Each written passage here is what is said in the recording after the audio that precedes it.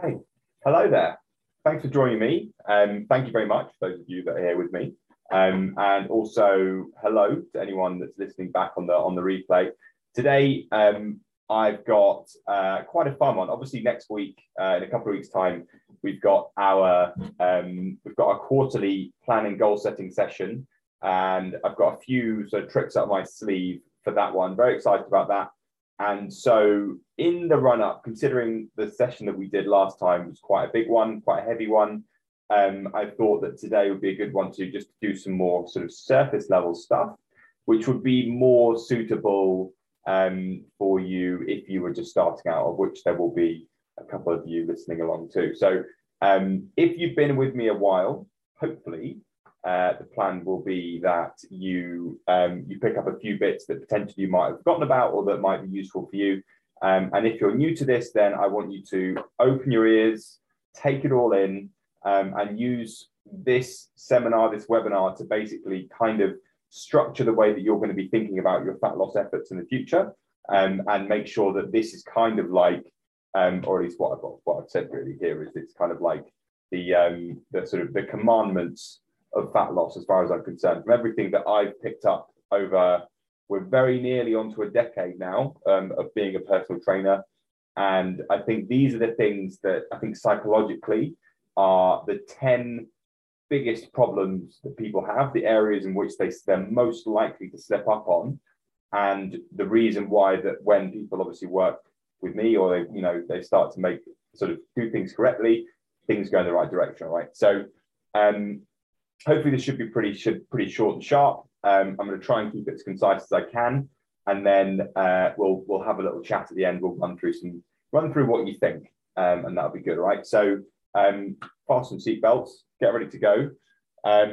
First thing that we're going to be talking about, rule number one, so to speak, or commandment number one, whatever you want to call it, is what gets measured gets managed, which it's superficially seems like it's a very obvious one, but you would be surprised at how people are sort of mentally, especially when they start off with looking to sort of change their nutrition habits, change their exercise habits. People have a really good understanding of, for the most part, of what it is, the kinds of things that they should be doing more of and should be doing less of.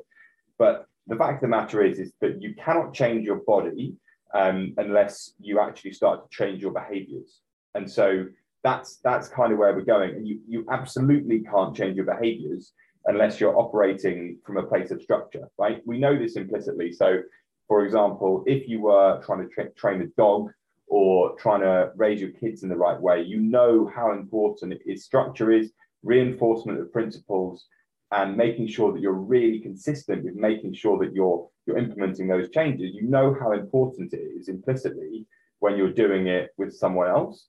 But for some reason, when we do it with ourselves, we think that, we're so optimistic, I'll just try and change this and it'll stick and then life will be great. Unfortunately, that doesn't tend to be how it works. Okay, we need to have a little more structure, and we need to make sure that we're actually putting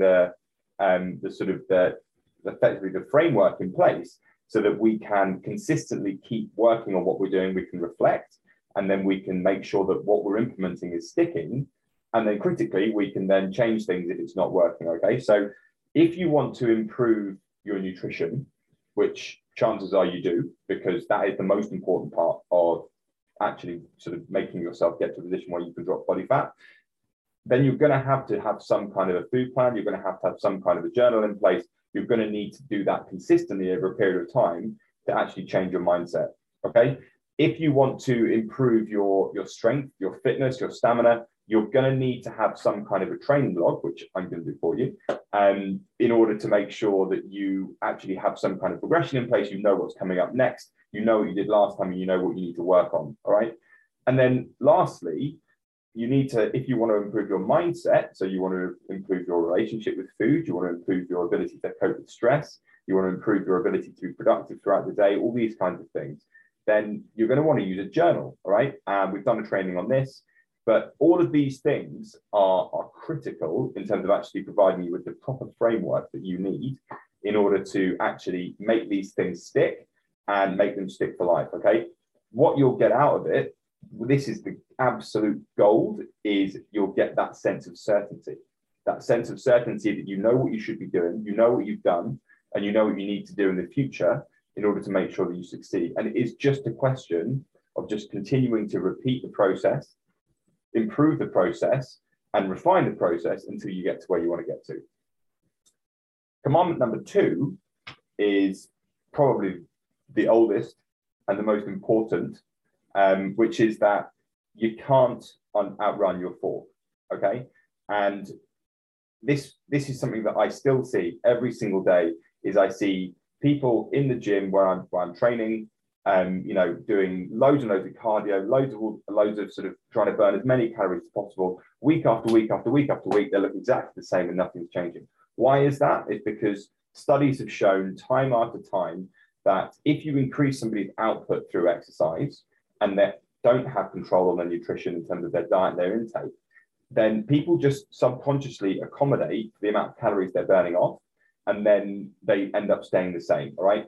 Fat loss has to come from the sort of control and the sort of the improvement of your diet. And then exercise is all about making sure that you're fitter, making sure you're stronger, making sure you're more mobile, making you healthier, making you more resilient to injury, giving you endorphins. It's got so many positive points. But if you start, the second you stop associating your training with your calorie output, or in terms of your calorie balance, the easier this whole process is going to be. Okay. Of course, when you train, you burn some calories. That's, you know, that's inevitable. But the percentage of calories that you burn as total that come from your training, for most people, is about 20% total, which means that, you know, for example, 5 glasses of wine or 5 pints or something is 1,000 calories. You know, a gourmet burger and chips is 1,000 calories. One of those 200-gram dairy milk bars is 1,000 calories, right? 1,000 calories is a lot of calories, but it's very, very easy for you to consume. But it might take a relatively big, quite fit person an hour of cardio to burn that off, right? So it's so much easier to do that. You don't have to worry about when you control your calories through nutrition, you don't have to worry about the fatigue. You don't have to worry about traveling to the gym. You don't have to worry about the fact that you have to recover from the training. It's just so much easier. So if you want to control your calorie balance, make sure you're doing it through nutrition, all right? Number 3 is, I want you, and this is golden, right? I want you to focus on easy progress. And of course you'll say, right, yeah, of course I want to focus on easy progress. But the point of this is that with fat loss and with all fitness pursuits, really, you get massively diminishing returns with the amount of effort that you put in, all right? So if you are trying to lose fat as fast as possible, and you say you're putting in 100% effort to do it, you won't be making twice as much progress as if you put in 50% effort. You might actually be making almost all the progress by putting in 50% effort, because the thing is that you've got 2 things working against you when you're making an effort to drop body fat, right? The obvious one is physiological resistance. As you drop weight, your metabolism slows down because you're a smaller person, right? That's normal. And that's not the reason why, you know, people tend to slow down as they drop weight, right? The main thing is that if you lose weight really quickly, then you're prone to excessive hunger, and you're prone to things like making sure that your hormones are kicking back in terms of, you know, your sleep's not as good, your recovery is not as good, so you feel a bit crap, and so you're really suffering. From my mind, the main reason why people who lose weight too quickly feel like they sort of plateau and then can't maintain it is because of the psychological resistance. And this is a massive one. So things like social withdrawal. If you're on a really strict diet, you can't have fun with your mates. And as a result, you're going to really struggle and you're going to suffer disproportionately than you would be if you were more flexible. You know, changing in food types, you go from eating X, Y, and Z all the time, and then all of a sudden you're now having nothing but sort of, baked chicken and rice and greens. Okay. You're going to feel like you're missing out on a huge amount of pleasure in your life, and it's going to really make you struggle. Changing your habits too fast can mean that actually it's very, very stressful, because your habits are kind of your safety net in terms of your sanity. And if you change them all the time, then in one go, then you're really going to struggle. So what we want to do is we want to find that sweet spot, which for me is kind of between 0.5% and 1% of your body weight lost per week, depending upon how much you weigh to start with. But generally speaking, that's a good start. And just focus on making that consistent, easy progress week by week by week, and not trying to overdo it at any point, especially at the beginning. It's really easy to be like, oh, well, you know, I lost 1.5% of my body weight last week. Chances are you're not going to be able to maintain that. So take it easy, focus on the long game, and then life's going to be a lot easier as you get towards where you want to get to. All right. The fourth one is making change through positive habits. Now, the easy thing to do, and the reason why we've got an elephant in the background here is it's an obvious one. If somebody tells you, the way your brain works is if somebody tells you don't think about an elephant, the only thing you can think about is elephants. Okay. And I say, no, really try not to think about elephants, really try. That's the way the brain works. And behavior change is the same. If you say to yourself, don't think about X, Y, and Z, then, or I'm going to stop doing X, Y, and Z, or whatever it is, then your brain is going to be constantly fixated on trying to avoid that thing, and it's going to become obsessed by that thing, and it's going to require an awful lot of willpower in order to not do that thing. So what I recommend you do is crowd out bad habits by implementing positive ones. So for example, rather than saying, I need to make sure that I'm, eating less sugar, you might say, I'm going to make sure that I'm eating more protein. That's a really simple one. Or I'm going to stop. I don't want to be on my phone before bed is really difficult, but I'm going to make sure I read a book before bed is really easy. Thinking about things from that perspective is so much easier in terms of actually making lasting change. So don't worry about what you're doing wrong. Start focusing on what you're doing correctly and try to build on that and add new positive habits in. Okay. Number 5 is start to think about work on low-hanging fruit. Okay. So most people's calorie intakes over the course of a day, let's take a weekday, for example, looks like this. Okay, this is 90% of people. Not much for breakfast, light for lunch, snack in the afternoon, biggish dinner, loads of food after dinner, right? That's the default, okay? That's the normal thing that people do. And so the first thing that people do when they change the nutrition is they start saying, right, I'm going to have smoothies for breakfast, okay? Because that seems like the obvious thing and that's the right thing to do, blah, blah, blah. The low-hanging fruit there is all the stuff that's happening after 6 p.m. Okay, so work it on that there. You're going to get a much bigger bang for your buck because that is where the majority of your calories are being consumed. The same goes for the weekend. So for the most part, Monday, Tuesday, Wednesday, pretty normal. Thursday, picking up a bit. Friday, picking up a bit more. Saturday, picking up even more. Sunday, probably even more. And so the first thing that people do is, right, so what I need to do is I need to make sure that I get my food prep for Monday properly. And it's like, no. You're missing the point completely. The reason that you're struggling with fat loss is because the stuff is happening at the end of the week, not the beginning of the week. And your return on effort is going to be way bigger in terms of if your goal is to save, over the course of a week, 1,500 calories. It's much easier to do that over a Friday, Saturday, Sunday than it is to do that over a Monday, Tuesday, Wednesday. So always think about what gives me the best return on effort, pick the low-hanging fruit, and then you stand a much better chance of being successful, and it's going to be a lot easier. So ultimately, that's going to be all a lot better. Number 6 is, and this is my particular one, always walk up the escalator. Now, this actually isn't this rule, but this is a demonstration of the rule, which is that I advise that rather than you thinking about adopting change, which you're going to do for a bit, but isn't necessarily something that you associate with. For example, people might do the cabbage soup diet, not because they actually think the cabbage soup diet is a good way to live, but because they think it's going to achieve an outcome. They don't identify with the cabbage soup diet, right?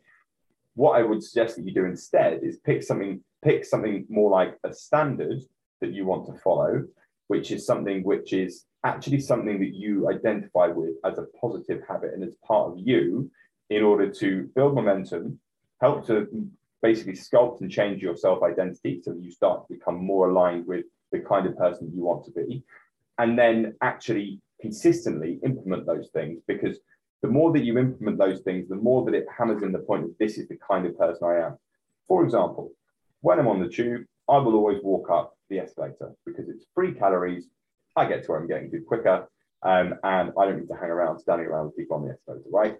I'm happy to do that for the rest of my life. It's part of who I am. If I'm with you and you don't want to walk up the escalator, that's fine. I'm not going to walk up and wait for you to the top. But otherwise, if I'm by myself, that's what we're going to do. It's something that I genuinely think is part of me now. It's something that I always do. I don't think about it. And it's something that I'm happy to do for the rest of my life. What I suggest that you do is try to find behaviors that you identify with in every aspect of your life that you want to improve, and focus on changing things in that manner rather than thinking, okay, so what's the easiest thing I could do, right? So for example, to burn sort of more calories, right? Even though this is kind of going back on what I said earlier, but you get what I'm getting at. To burn more calories, you could say, I could say, I'm going to do 100 squats before I go to bed every night. But that's stupid. I don't identify with that. That would make me miserable. I don't want to do that. So try to give it the same attitude when you're doing this kind of stuff, right? So think about what standards can you set for yourself that you want to actually do because you want them to be a part of who you are. Number 7 is a big one. It's a very big one, which is basically planning in your fun. The number of times that I'll ask people, what have you got planned in this week? What fun have you got planned in this week? And they'll say to me, oh, not much, just working. Is unbelievable, right? And the reason that a lot of people struggle with fat loss is because food, and I definitely identify being as one of these people, is a huge pleasure in their life. And sometimes it actually becomes one of the only pleasures, because if work's really busy and you've got a lot on and you don't really have much else to look forward to, food can be your only real out, right? So one of the things that we want you to do is you want to make sure that you are having a good time. It doesn't have to be fun, like going to a theme park and riding on a thing. It can be anything. I don't mind. It could be going for a walk in the sunshine or listening to some music or whatever. But plan in whatever it is that gets you going, and make sure that you've got that planned and you've always got something to look forward to every week to keep you focused and to make sure that you're not reaching to food as a source of fun, rather than it's a deliberate thing that you might do every now and again to actually, well, mostly you're eating to help you to feel good. And then occasionally what you're doing is you're eating food because you want to eat it tastes right, okay? Similar kind of thing, planning in your treats. So, for example, you know that you can't have a dessert with every meal for the rest of your life, but you might really like dessert. So you might say, right, Friday night, Saturday night, I'm going to have a dessert with dinner, and that's something I've got to look forward to. That is going to make you much less likely to deviate through the week because you know you've got that thing coming. You're not saying, I'm just never going to have dessert again. You know you've got something to look forward to, and so it's going to help you to be more disciplined through the week, and it's going to help you to basically stick to the plan and keep you moving. So make sure both with regards to what you eat and what you do, you're planning the fun in, so you've always got something positive to look forward to, all right? Number 8, so we're 8 out of 10, is don't let perfect be the enemy of good, right? We are all perfectionists to an extent, but when it comes to this kind of thing, I think most people could do with being a little bit less, doing a little bit less thinking and a little bit more doing, right? It's very easy to sort of try to be flawless in what you're doing. You set yourself up for the week, planned your food out, you've got everything set up, and then all of a sudden something happens and it's like, sod it, I can't do this anymore, it's too hard. Rather than thinking about being immaculate, start thinking about improving step by step, right? You don't want to get to the end, wherever the end is for you, and have got there with a bunch of perfectionist habits that you don't actually want to maintain for life, okay? You want to get there being flexible, being sort of adaptable, and actually enjoying the process as you go. So when you get to that point, you can maintain it and it's easy, all right? You don't want to sort of get there and think to yourself, well, actually, all I've done here is just learn how to eat and exercise like a lunatic, and now I don't have anything to fall back on, right? That's not helpful at all. So the other thing I want you to think about this one as well with the perfectionist mentality, this was going to be 2, but I try to put it down to 1, which is one bad meal is as bad for you in terms of you achieving your goal as one good meal is good for you in terms of achieving your goal, all right? So don't allow yourself to be thrown off by one thing going wrong. It's just a blip, okay? And that leads us nicely onto the next one, which is failure is necessary. So I've got a little example to give you. So I do meditating, and the little man that speaks to my ear occasionally has basically said to me that the goal of it is to, or one of the many goals, I'm sure, is to basically wait to see when you lose focus on your breath, which is what you're following, and your mind has wandered. Okay, so the idea is you're paying attention to your breath, to your breathing, your mind wanders, and then you win the game, essentially. I know it's not a game, it's not very Buddhist to say, but you win the game when you actually come back to the breath and you say, you know what, oh, I lost control, right? That's the whole point of the thing. Rather than think you're being frustrated that your mind wandered, what you do is you're actually celebrating the fact that you noticed it and you brought it back. I want you to have the same attitude towards your health and fitness. You know what it is that you could be doing in order to be perfectly healthy, lose loads of weight really quickly and all that kind of stuff. But there's a reason why you're not doing it, because the habits aren't in place, the resources aren't there. You haven't basically put all the fundamental building blocks in place in order for you to be able to consistently do it. So when you inevitably fail, I'm going to say that twice, what you need to do is you need to think of it as brilliant, right, now I've found a weakness in my plan. I'm going to use that as an opportunity to strengthen it. And next time that won't happen. I'm now building the fundamental building blocks step by step through experience, because I can't tell you what you need to be doing. You're the expert in your life. So you need to think of every time that you fall off the wagon or every time you lose focus or whatever as an opportunity to actually strengthen your routines and habits, and then ultimately get yourself closer to being the kind of person that you need to be in order to achieve the results that you want, right? So start to think of failure as a good thing, because that is ultimately what's going to give you the growth to get you to where you want to get to, right? So once you have that in place, you can start asking yourself some questions, right? So you went wrong. So first things first, where was I uncomfortable is a good question to ask yourself. Where is it that I didn't feel like, so it might be, oh, I was really hungry after dinner, and so I slipped up and I ate X, Y, and Z. Well, then, okay, so the logical next thing is then you didn't have enough dinner. Stick an extra fifth portion of vegetables in your dinner, and you're probably gonna feel better. Okay, you know, what did I do well this week? Where did I overcome adversity? But double that down, and then what went wrong, and what am I going to change? And these things, and just go through that process. Every time something goes wrong, go through that process, and you'll start to build an armory of sort of routines and habits and all those things which are actually going to help you to cope in the future and deal with the problems that you have all the time, so that eventually you can be consistent and that you can get there. All right. The last one is possibly my favorite, which is one that I have to remind myself of all the time, which is that discipline creates freedom, right? So regardless of however it is that you want to improve yourself, there is going to need to be some level of sacrifice, okay? So for example, you might argue that discipline during the week with your nutrition allows you freedom with your nutrition and your food choices at the weekend. You might argue that discipline with your food in general gives you freedom to enjoy better health and actually to feel less guilt around what you eat. You could argue other things. For example, you could say discipline in the gym means sort of freedom from things like joint problems, all that kind of stuff. You could say discipline on planning gives you more freedom in time because you're more efficient.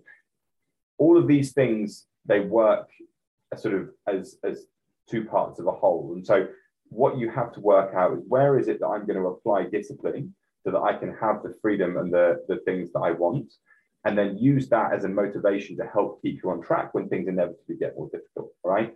The example that I give all the time is that, you know, the most important meal of the week is sort of, you know, your Tuesday, your Wednesday lunch. Nobody really cares what they have for lunch on Tuesday or Wednesday. It's a perfect opportunity to actually execute a really good meal. And the more that you focus on making sure those meals are perfect, your Friday dinners, your Saturday dinners, and all that kind of stuff are going to be so much more relaxed because you know you put in the good work, right? So that is my 10 commandments, rules for freedom, fat loss. Thanks for sticking around. Hope you enjoyed it. We're going to do a little bit of a chat now to see what struck home, and look forward to seeing you in a couple of weeks for a big quarterly planning session. So have a lovely rest of the week, guys, and I'll speak to you soon. Cheers.